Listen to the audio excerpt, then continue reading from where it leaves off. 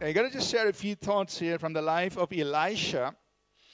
And titling this sermon, Moving to the Next Level. All of us, or many of us, recognize God has a plan, a purpose for our lives. There's a place we've got to go. There's a destination, there's a calling. But how do I get there?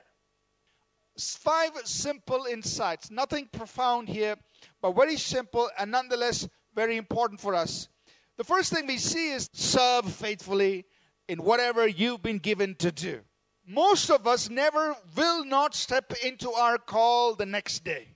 What do you do in that time gap? What do you do when you're going from here to there? Serve faithfully, number 1. So number 2, stay on your journey until your moment arrives. There is that moment, there's that transition point when you're going to move from what you are doing into that call, but that until that moment arrives, you've got to stay on your journey. Because that moment arrives and you don't want to be absent from that when that moment arrives. So don't quit your journey just because of distractions, discouragements, or a lack of discipline. Number 3, desire and ask, but also pay the price. It's good to have desire towards the call on your life. What is God's call? You've got to have dreams. You've got to have aspirations. You've got to have desires aligned to that call. And it's good to have those desires. They're godly desires because they're aligned to the call of God on your life. So, I think this is where many of us miss it. We desire the right thing. We pray for the right thing, but we don't pay the price for what we're asking for. Desire for it, ask for it, but be willing to pay the price for it. Doesn't come free. But number 4 is this. Prove yourself in the new level you've stepped into. So here's the point. When God brings you into a new level, prove yourself first. I like to put it this way. Let your work go before you, and your reward will come after you. Let your work go before you. Your reward will come after you. Prove the new level that God has ushered you into. Let people see the fruit of your work, and they will give you the reward that you deserve. Your rewards will come.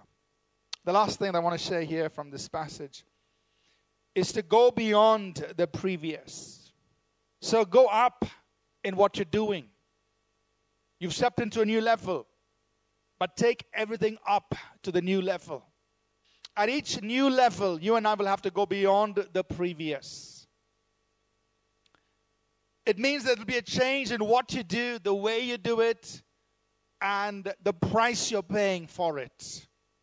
Every new season requires a new you. So if you say, God, take me to a new level, take me to the next level, bring me into a new season of my life, God will surely take you there. You pay the price, you stay the course, you stay the journey, you come into it, hey, but you can't be your old self. Every new season requires a new you. What's demanded of you is different. But many of us resist change. I don't want change. I liked it the way I used to do it. Every new season requires a new you. You've got to go beyond the previous.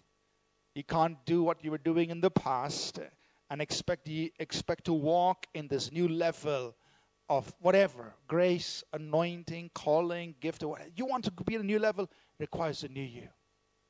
Are you ready for it? The way you were doing things before. The comforts you were accustomed to, go beyond those things. Be a new you in the new level God has brought you into. Amen?